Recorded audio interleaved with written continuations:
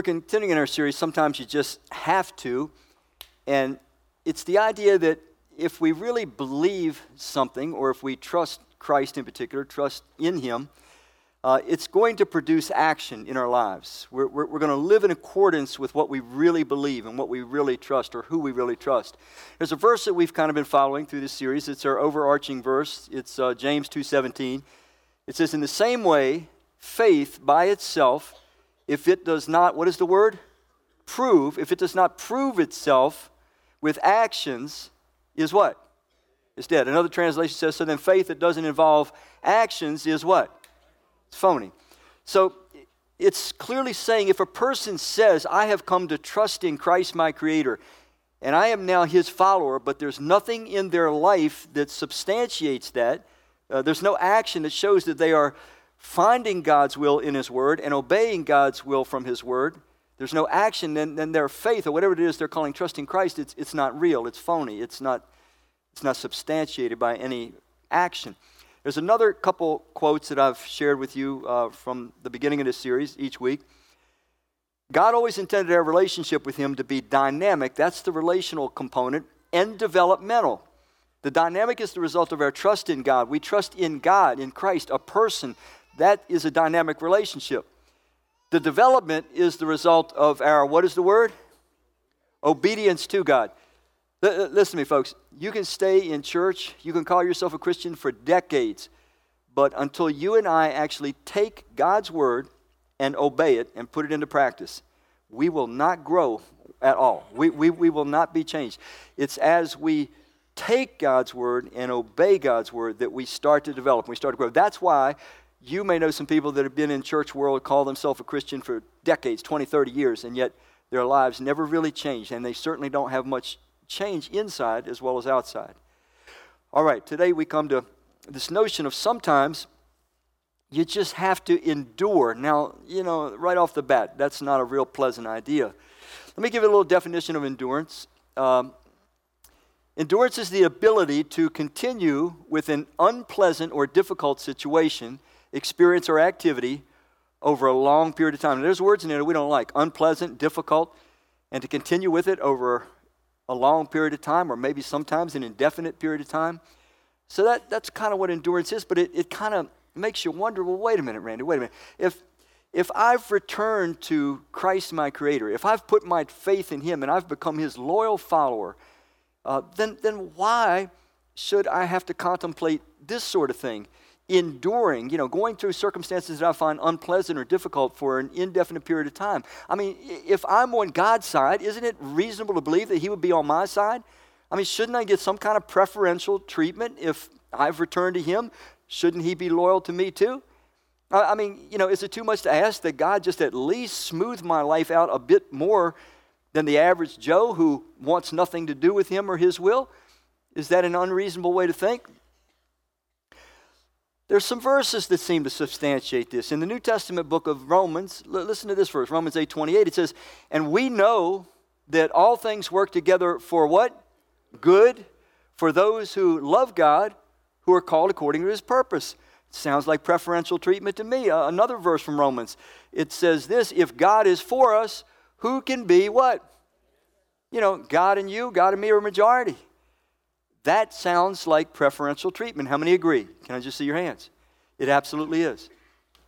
Listen, if you've, in this life, come to your senses, just like I came to my senses to some degree, at least at age 23, I'm still in process of coming to my full senses, and returned to Christ my Creator and become His follower, if you've done that, then absolutely you are going to get preferential treatment from God all of your life. But the question is this, is a smooth life, the kind of life that I would choose, a predictable life like Kim talked about earlier, is it possible that that's not God's best gift? It might be the gift that I want. I mean, I want to know that tomorrow's going to be good and the day after that's going to be better and so on and so on and so on. That's what I want. And I know that God has the power to do that if He chose to do that, but what if what I'm calling good is not the best gift that God could give? I mean, if God's actually devoted to me with preferential treatment, which those verses we just glanced at indicate, he really is preferentially devoted to us, but he's devoted to our highest good. And what if our highest good requires endurance? I mean, what if the truth is this? What if the truth is that there's nothing at all worthwhile in life that we can acquire or experience apart from endurance? I mean, what if the truth is that endurance, being in the midst of uncomfortable situations for an indefinite period of time, what if that is actually the key that opens the door to the kind of character change that I would want to take place? We all kind of have this vision. It's loose, but we all kind of have this vision of who we wish we were. You know what? When we talk to people and we describe ourselves, we describe who we want to be, not who we really are. You know? So we have this image. But what if going through something that I don't want to go through, enduring something for an indefinite period of time that I don't want to, what if that's the key that unlocks the door to the big change in me? Let me go further. What if there is no way to have the best life ever in this life? No way to have the kind of redemptive impact that God intends us to have, meaning that we're going to be influences on other people for the highest possible good. We're going to be influences that cause them to contemplate returning to their Creator. What if we can't ever reach our full redemptive potential in Christ apart from going through some of these circumstances that we're just hanging on. We just don't even know sometimes if I'm going to be able to take another day. How many of you ever said to yourself, I don't know if I can take any more of this. I think I'm at the edge. How many of you ever said that? But yet you probably did. You took a little more. You took more than you thought you could take. And when we come through those, one of two things happens. We either get very bitter and sarcastic and critical about life, negative, or we come out on the other side something a little softer, a little more beautiful, a little more pliable, a little stronger, a little more Christ-like, a little more giving, a little more unselfish, a little more beautiful. It goes one way or the other, always does. So let's contemplate this subject of endurance by looking at one character in Scripture. We were with Abraham last week. We're going to go forward in time about 200 years from Abraham's call. We're going to meet Abraham's great-grandson, and it's a guy named Joseph. In the book of Genesis, chapter 37, all through 50, the last 13 chapters are all about Joseph, and he's one of the most admirable people in all of Scripture. This is my favorite story in all of the Bible, these 13 chapters. No matter how many times I read it, God shows me new things that I didn't see before. And it's a powerful, beautiful story. But Joseph gives us an example that life is about not just hills, not just having things go the way we want, but it's about valleys. And frankly, what Joseph's life shows us, and I hope I'll be able to show you today, far from hating and dreading the valleys are places where some of the most deep, worthwhile, constructive, lasting work is done in us, is done for us. And what we learn if we stay faithful in the valleys, and what we gain if we stay faithful in the valleys, will empower us to do things that we would have never had the ability to do. Things that we can't do now. If we do our time and stay faithful in the valley, we come out with a whole different set of strengths, albeit mixed with a beautiful humility and compassion. Hills and valleys, that's God's formula for our walk in this life. Well, let's start in Genesis 37 to get a feel for this story. And I'm going to jump you through this. Please follow with me. But I'll tell a lot of the story to save time and then have you read certain things. But let's start in chapter 37, beginning in verse 1. It says, "But Jacob lived in the land where his father had stayed, in the land of Canaan." This is the account of Jacob, but it's really about Joseph. Joseph, his how old? 17, keep that in mind. 17-year-old son was taking care of the flocks with his brothers. Now he was a youngster working with the sons of Bilhah and Zilpah, his father's wives. Joseph brought back a bad report about them to their father. So he's tattling on his older brothers. Verse 3, now Israel, that's the other name for Jacob, Israel loved Joseph more than all his sons because he was a son born to him late in life. And he made a special tunic for him. When Joseph's brothers saw that their father loved him more than any of them, they what? They hated Joseph and we're not able to speak kindly to him. And just pause for a minute. It just shows that we are such love-driven creatures that when we see we're not being loved the way we deserve to be, there's family favoritism. It's like a dagger in our hearts. And once we have that hurt, we're going to do one or two things. It's either going to make us tender and compassionate and seek God, or we're going to get very angry and want to do harm to somebody. In this case, they bolted toward anger and harm. Now, I'm going to pick up here and just kind of tell you what happens next, because I want to save time that I didn't save in the early message. So the next thing is Joseph, this young 17-year-old guy, he has this dream, and he senses this is not an ordinary dream. And so he tells his brother about this dream. And in the dream, he's like out in the field, and there's these, stalks of wheat that are standing around, and they represent his brothers. And then all of a sudden, they all bow down, and Joseph is standing in the midst. And so he goes and tells his brothers this. He obviously doesn't have good people skills. They already hate him. He might be a nice kid, but he doesn't get it. These guys hate you because you're dad's favorite. And now he's going to tell them he has this dream that he's indicating is probably from God, and they're all bowing down to him. Well, they get extra mad, and it says they hated him even worse. Well, he doesn't stop there. God gives him another dream, and it's the same sort of dream, only this time not only are all the brothers bowing down to him, but mom and dad are bowing down too. And he goes and he tells the brothers and mom and dad, and even dad gets ticked off at this point. He might have been the favorite, but I'm not bowing down to you, son. So it does say one thing, though. It says dad kind of tucked this away. He kind of maybe sensed that even though he didn't like it, could be God. Well, the story goes on. Jacob sends Joseph out to spy on his other sons. They're out, with the sheep in Dothan, and he wants to see if they're really doing their work well. And so he goes out to spy on them, but they see him coming. And when they see him coming, they say, this dreamer, I've had it with this guy. Let's kill him. Dad's never going to know what happened. Let's just take him and kill him. One of the brothers speaks up and says, no, we can't do this. We can't kill him. That was Reuben. And he says, but let's just throw him in a cistern. So there's a cistern where they're at. It didn't have water in it at the time. They throw him in there, and he's begging. Later on, we learn in Scripture, he's begging and crying and pleading for mercy to get out. He's terrified. He's a 17-year-old kid. He's heard his brothers talking about killing him, and then they throw him in a cistern. Well, time goes by, and all of a sudden, as fate would have it, they see a caravan of slave traders going by, Ishmaelite slave traders. And they say, hey, I got a great idea. Let's not kill him. Let's just sell him to them. And we'll take his cloak and put some animal blood on it, and Dad will think an animal killed him, and he'll never know the difference. And we're rid of this character anyway. And that's what they do. They sell this 17-year-old kid, their brother, sell him into slavery. And the Scripture says the Ishmaelite slave traders, they took him down into Egypt.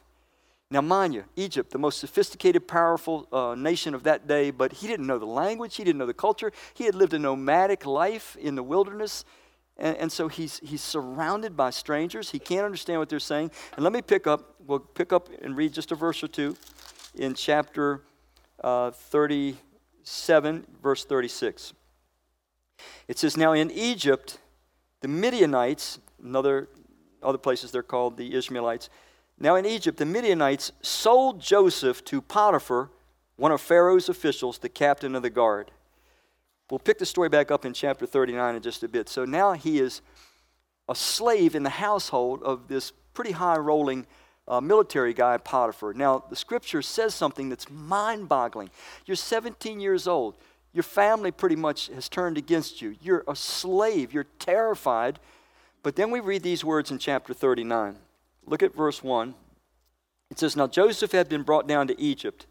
An Egyptian named Potiphar, it's kind of a review, an official of Pharaoh and the captain of the guard purchased him from the Ishmaelites who had brought him there. Check out verse 2. The Lord was, what does it say? With Joseph. Pause for a minute. Imagine you face a certain circumstance in life. You didn't want it, you didn't choose it, but it's going to completely turn your life upside down. It's going to take from you everything that you count desirable and joyful. It's going to strip you of some of the core relationships that are the most stabilizing in your life. It's going to take you and put you in an environment that you have never, ever faced. You're going to be disoriented. You're going to be scared. You're going to be struggling with all kinds of feelings. are you going to believe, are you going to feel like when you're in that valley, that's a bad valley, you've been enslaved by something that you don't want? Are you, follower of Christ, are you going to know that the Lord is with you? This is an incredible verse. It's one that we easily read over. Literally what it's saying is, when Joseph became a slave in the household of the Egyptian, God was with him in his slavery. He was right there experiencing with Joseph what Joseph was experiencing. Do you think that most of us, when we hit these kind of lows, when life gets uncontrollable, it's out of our control, and we end up kind of losing everything? That's what Joseph was experiencing. Do you, and I'm talking to you who are followers of Christ, do you always have the sense at those times, I know God's with me. I know He's right here with me? Or do you maybe waver and say, I don't understand this, God. I haven't done anything to deserve this. I've been faithful to you. I'm on your side. Why can't you show yourself on my side? I don't understand this. In fact, I'm right on the edge of being angry with you. I don't even know if you're trustworthy. Which way would your heart drift? Because this story is put here to teach you and I that if we've returned to God by putting our faith in Christ and becoming our Creator's followers, that He's with us. He's with us in the worst valley. What's your worst valley? What valley might you be in today? What circumstance are you in? You don't know if it's ever going to get any better. You have no control over it directly. But you're struggling. You're not sensing God's with you. The Spirit of God is here wanting you to know, me to know forever. Whatever we face, God is just as with us in the valleys as He is when we're on the mountaintops and the hills. There's no difference. He's with us. He's experiencing it with us. He's not detached. But it's a hard thing for us to feel usually in those times. So we read this strange thing. It says the Lord was with Joseph. It goes on to say he was successful and lived in the household of his Egyptian master. And his master observed the Lord was with him, and the Lord made everything he was doing successful. So here's this Egyptian guy, as Joseph is struggling, no doubt, to learn the language. He's serving his master well. The master turns everything over to Joseph. And even this Egyptian who worshiped multiple foreign gods, he starts seeing this God that this kid's following. He's doing something. I can see it. But the story turns darker yet. It turns out that Potiphar's wife was not a faithful woman. And as time went on, she started to try to seduce Joseph. I mean, it's very graphic if you read it. She literally just hounded him about having sex with her. The Bible's a very honest book. And he kept refusing. He kept saying, I can't sin against God and against my master Potiphar like this. This is a terrible thing. Don't do this. And finally, she got so frustrated, she grabbed him physically. And to escape from her, he let his coat go in her hands, and he bolted out of the house. Well, now she was humiliated, and so she held on to the coat, and she waited till her husband came home, and she tells this story. That boy you brought in here that you turned everything over to, he tried to molest me. And Potiphar, what's he going to do? Who's he going to believe? He believes his wife, and listen to what happens next. Chapter 39 and verse 20. It says, Joseph's master took him and threw him into the what? What is the word? Can you find it? Genesis chapter 39, verse 20. And Joseph's master took him and threw him into the prison, the place where the king's prisoners were confined. So he was there in prison. Verse 21. But the Lord was, what does it say? With Joseph. He ends up being given control over all the prisoners. The warden recognizes there's something different about this young man. But do you think I would have felt, you would have felt the Lord's with me? Now it's gotten worse. I've been framed by an evil woman. She's won. I've lost. I'm now in prison. My situation was bad enough. I was a slave. But now I'm living like a criminal. And I'm in prison with no certainty that I'm ever going to get out again. But the Lord was with him in prison. Let that sink in. God was present with Joseph. God in the prison.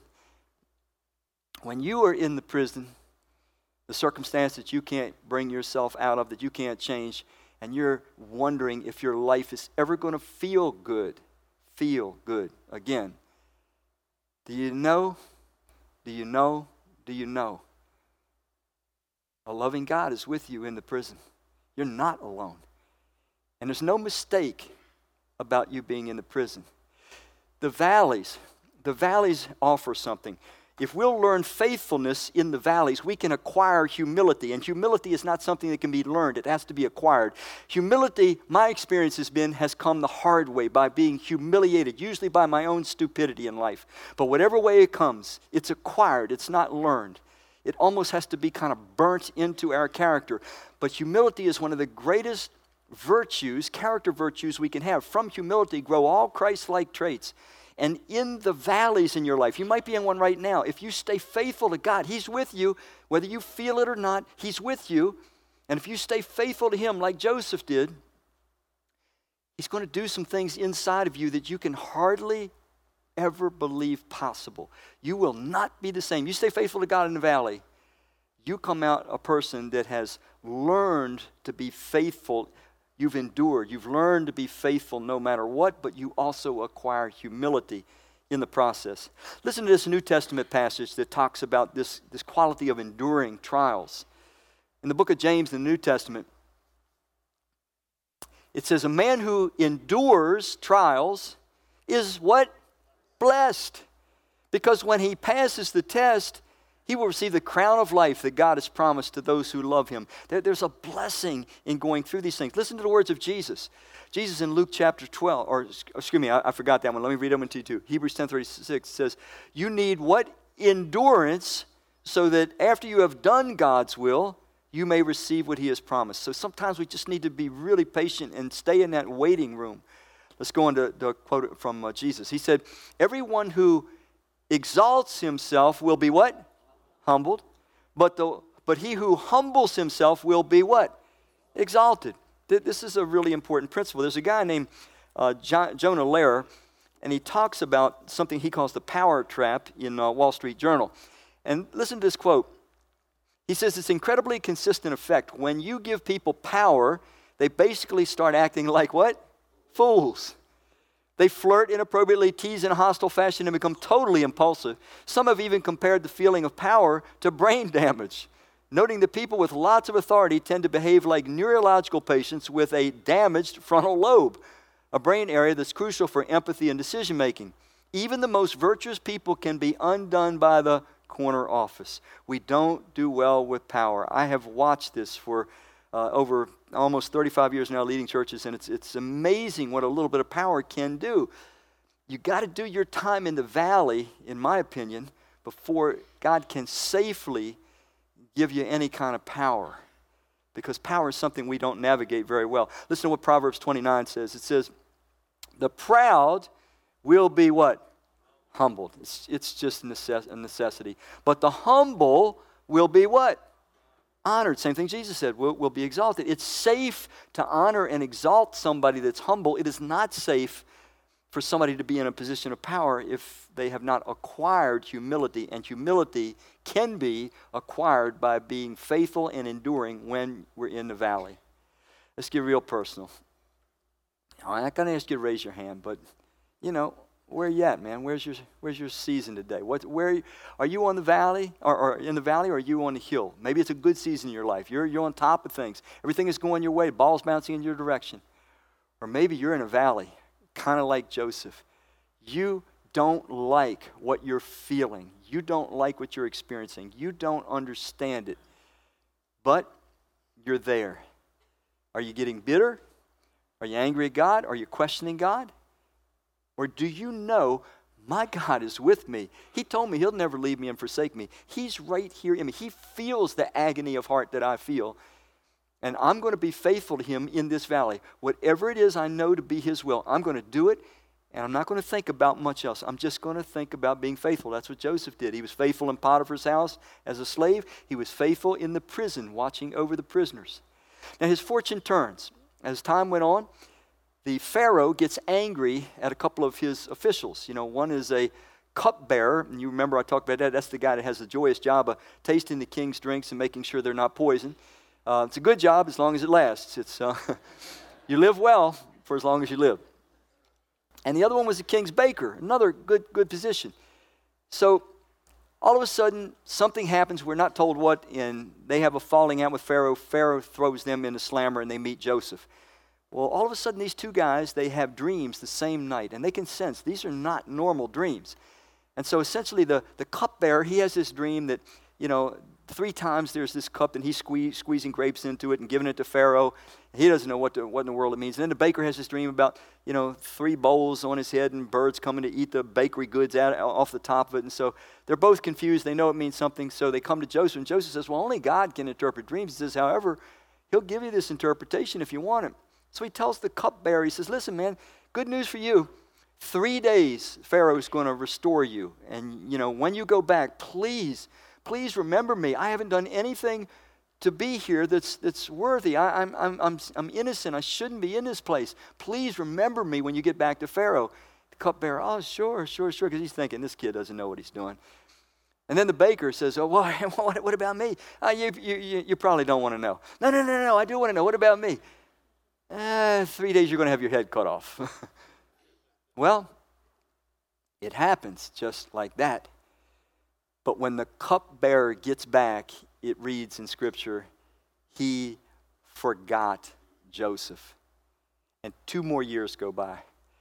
Now you're Joseph. What are you thinking now? I'm never going to get out of here. Never. This is probably going to be the rest of my life. You're going to get bitter. You're going to get pathetic. You're going to just stay faithful in any way that you can. Listen, occasionally, those are the choices we face in life. You might be in one right now. So Joseph goes right back to being faithful. And as things would have it, 2 years later, Pharaoh has a dream. Really troubling dream. He knows it's not a natural dream. He sees these, 7 fat, beautiful cows coming up, and they're grazing around, and then all of a sudden these 7 really, skinny, nasty-looking cows come up and eat the fat ones. Then he has another dream. He says he sees these 7 really fat, looking shocks of wheat, standing up and, parading around, and then 7 really ugly, burnt-looking ones come and eat them. So he's troubled. He can't get anybody in his kingdom to answer, what the interpretation of this thing is. He knows it's not normal. So all of a sudden, the cupbearer, 2 years later, now that it might be advantageous to him, he remembers Joseph. He says, hey, not to dwell on this, Pharaoh, but there was a time when you and I had a little falling out. But don't think about that. But there was this guy I met, and he interpreted this dream, and he was right on target. Do you want to meet him? And Pharaoh's like, yeah, where's he at? Definitely I want to meet him.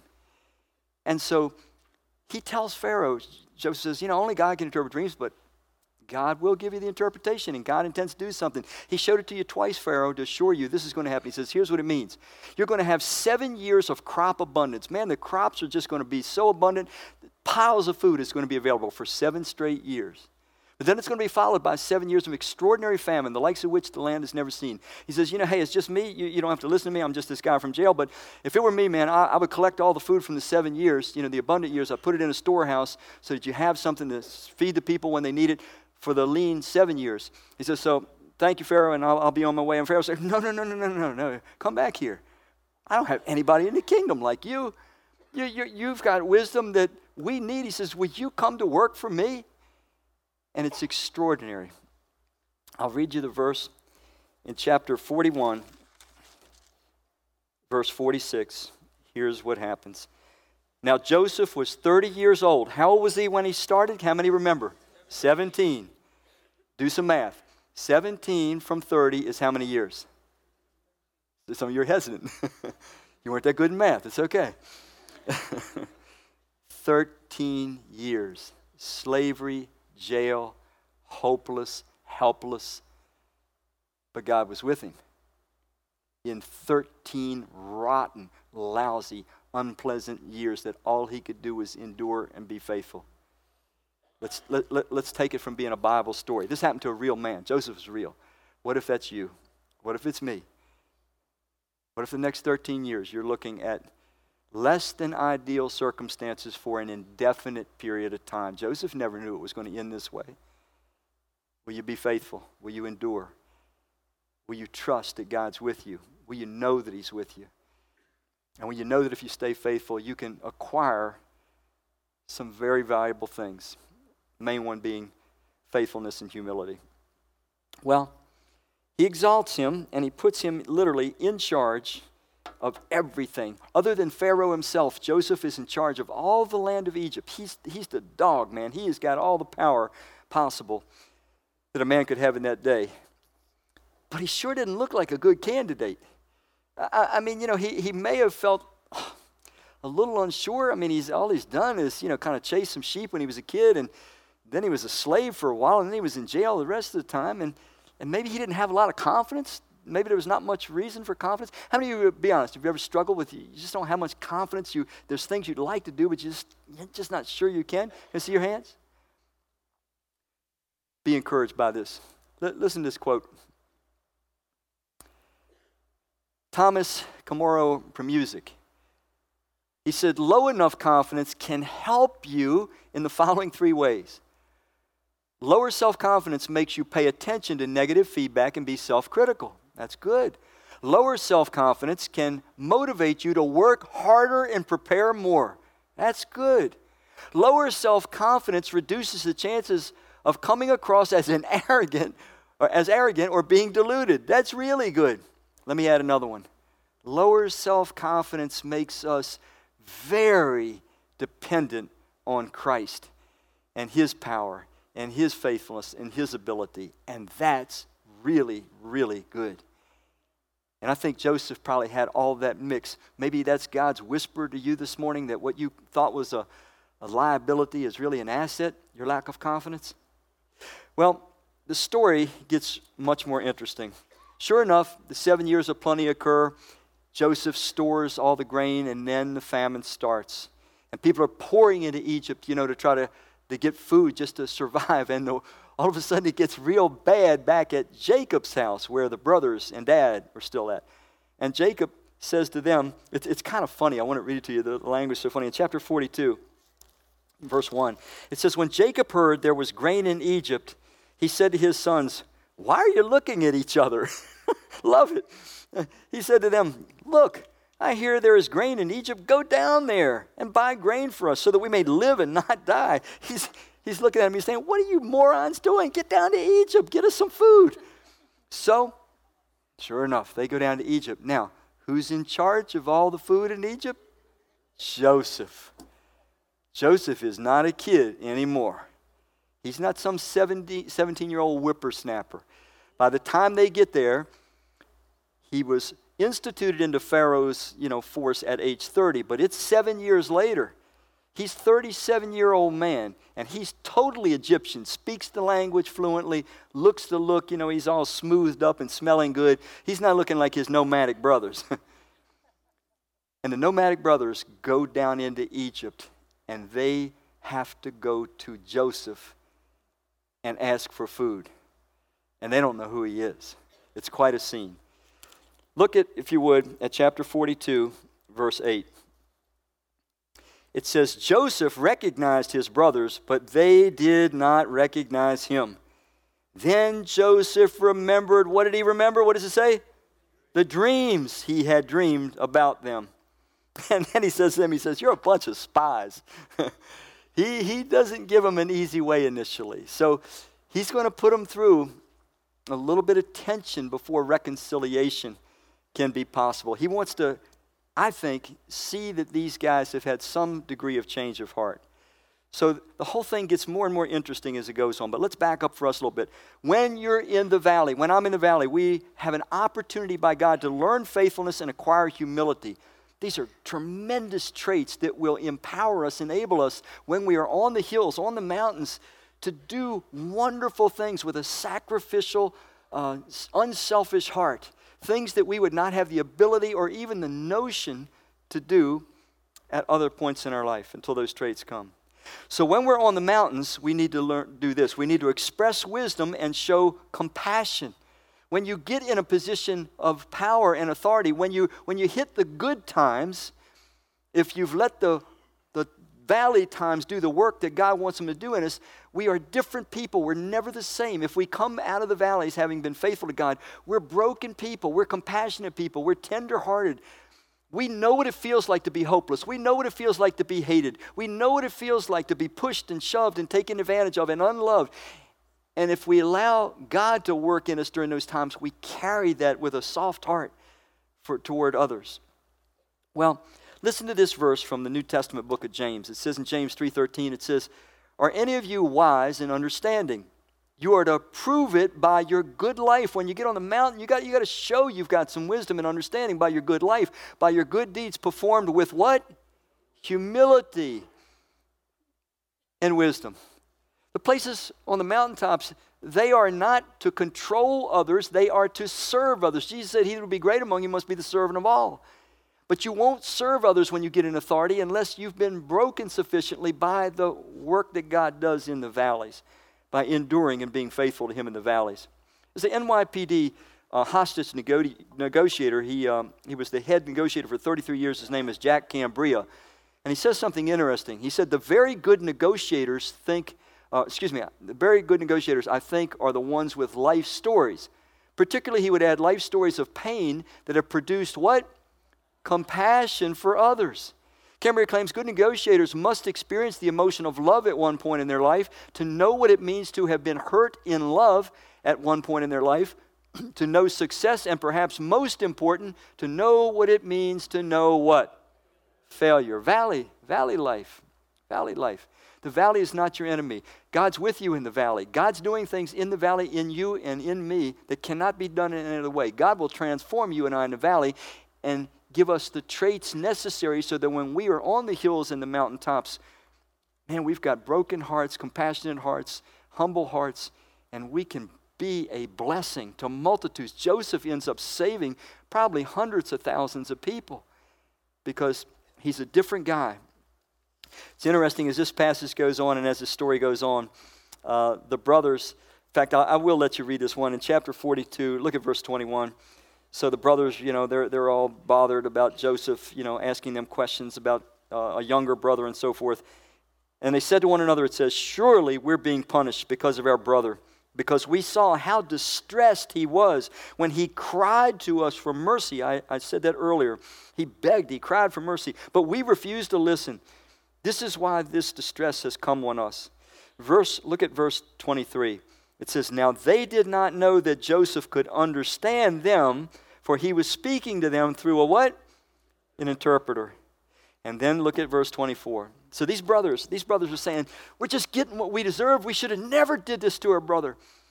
And Joseph understands it, but they don't know that Joseph understands. But look what he does in verse 24. He turned away from them and did what? Wept. He wept. This is one of 6 times in the next couple chapters where it says Joseph wept. Every time he gets around these brothers and he sees their pathetic, unresolved guilt and the confusion that they live in, he does not feel anger for them. He does feel pity and still loves them, but wants to figure out, is there some way we can actually ever have normal relationship again? And he keeps weeping. He's a different guy. He could have really took it to him. Vengeance was in his hands, but he didn't take it. That's what happens when you're faithful in the valley and you acquire the humility can only usually be acquired in those ways. Well, the story goes on. The brothers come to him yet again. He sends them back home. They have to come back for more food. And finally, he can't stand it anymore. He reveals himself to them. And in chapter 45, I will just share a couple verses with you. Look at chapter 45, verse 1. It says, "Joseph was no longer able to control himself before all his attendants, so he cried out, 'Make everyone go out of my presence.' No one remained with Joseph when he made himself known to his brothers. Here it is again, he wept loudly. The Egyptians heard it. And Pharaoh's household heard it, or heard about it. Joseph said to his brothers, 'I'm Joseph. Is my father still alive?' His brothers could not answer him because they were dumbfounded before him. Joseph said to his brothers, 'Come closer to me.' So they came near. Then he said, 'I am Joseph, your brother, whom you sold into Egypt.'" He doesn't make it real easy. Now listen what he says. "Now do not be upset and angry with yourselves because you sold me here, for God sent me ahead of you to preserve life. For these past 2 years, there's been famine in the land, and 5 more years there will be neither plowing nor harvesting. God sent me ahead of you to preserve you on the earth and to save your lives by a great deliverance. So now it is not you who sent me here, but who? God." That's extraordinary, man. This is a guy who had no Bible. This is a guy who didn't have the full revelation of God that we had. This is a guy who had no revelation of God in Christ. And he had this kind of confidence in God. That's where, by the way, we get that verse that I read to you earlier, Romans 8:28. God causes all things to work together for good to those who love the Lord, who are called according to his purpose. That's what all things working together for good looks like. 13 years in the valley with no certainty it's ever going to get better. But boy, if you stay faithful to God, that does something to you and puts you in a place where you can be an amazing human being, a beautiful human being, a human being that blesses every other life that it touches. If you want that, you've got to have endurance in the valley. Now, I want to share a little phrase with you to kind of prepare to close this out. Actually, I want to, right there. Here's what I want you to walk away with. God is with us in the valleys. That's where it's hardest to believe and feel. He's with us in the valleys as well as the hills. Now we can go back to that quote. A guy named Ronald Rolheiser, I've shared this with you before. He says, crises of every kind will find us. Life is hills and valleys. But these crises enter our lives not just as challenges to us to retain our balance and stability, but as invitations to do what? Stretch our hearts and minds. Every crisis includes within itself an invitation for us to move from being good people to becoming what kind of people? Joseph is a great man, had a great life. You are destined for greatness. But enduring in the valley when life is less than ideal for an indefinite period of time, it usually is the key to becoming great and beautiful and godly and righteous and unselfish and giving people. We're going to close a little different. We're going to close with bringing that song back again, Hills and Valleys. I'd like you to stay seated for that part, and then Ilana's going to have you stand up at a point in that song and sing None. Then I will come back and close you in prayer. So please stay seated through this.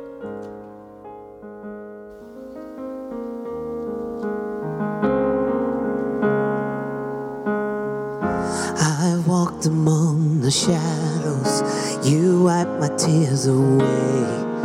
I felt the pain of heartbreak, and I've seen the brighter days. And I prayed prayers to heaven from my lowest place. I have held your blessings, God, you give and take away. No matter what I have, your grace is enough. And no matter where I am, I'm standing in your love. On the mountains I will bow my life to the one who set me there. In the valley I will lift my eyes to the one who sees me there. When I'm standing on the mountain, I didn't get there on my own. When I'm walking through the valley, I know I am not alone. You're the God of the hills and valleys, hills and valleys, God of the hills and valleys, and I am not alone.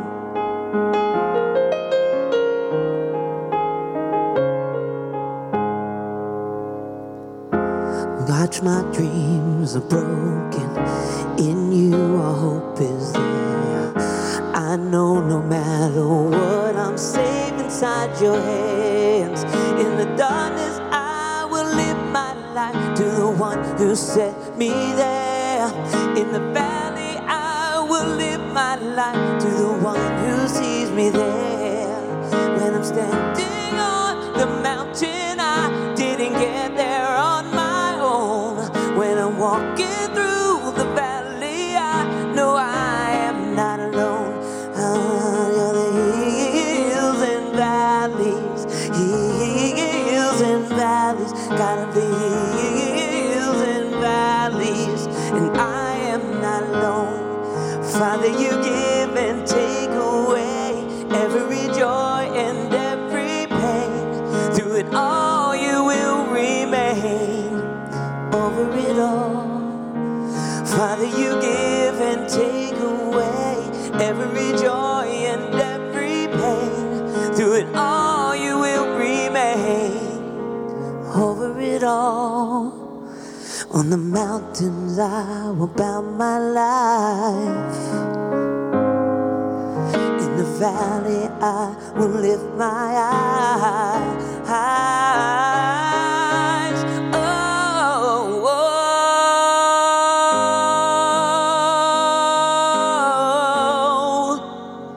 oh, Come on, church, let's stand and let's sing. There is none like you. There is none like you. None like you. The faithful one, Jesus. There is none like you. None like you. The faithful one, Jesus. Again. There is none like you, none like you. The faithful one, Jesus. There is none like you, none like you. The faithful one, Jesus. Everlasting, everlasting. Name above all. Jesus, you are the everlasting, everlasting name above all. Jesus, you are the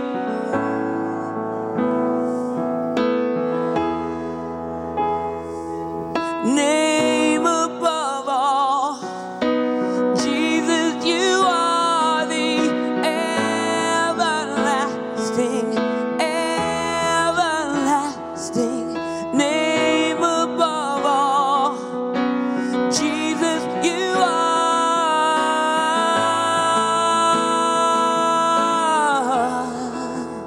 Let's do that again. Jesus, you are. Jesus, you are.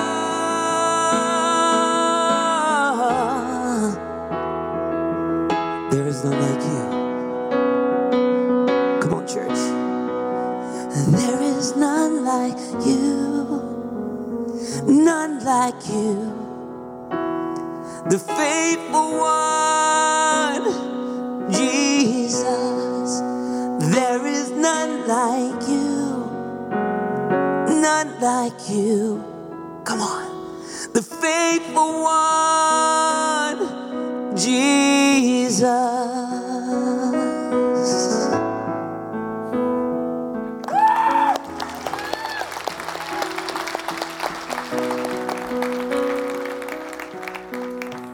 Will you guys give me a gift?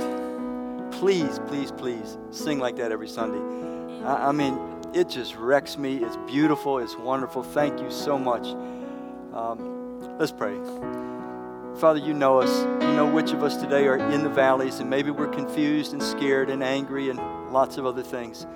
Help us to know that you are right there with us, feeling what we feel, and that you never leave, never forsake those that are yours. Some of us, we're in a good spot. We've got a lot of freedom. We've got a lot of things we are capable of doing. May you expand our vision and our courage and our sacrificial love, that we do those things with humility and compassion and wisdom for your honor and for the blessing of so many others. We ask it all in Christ's name. Amen.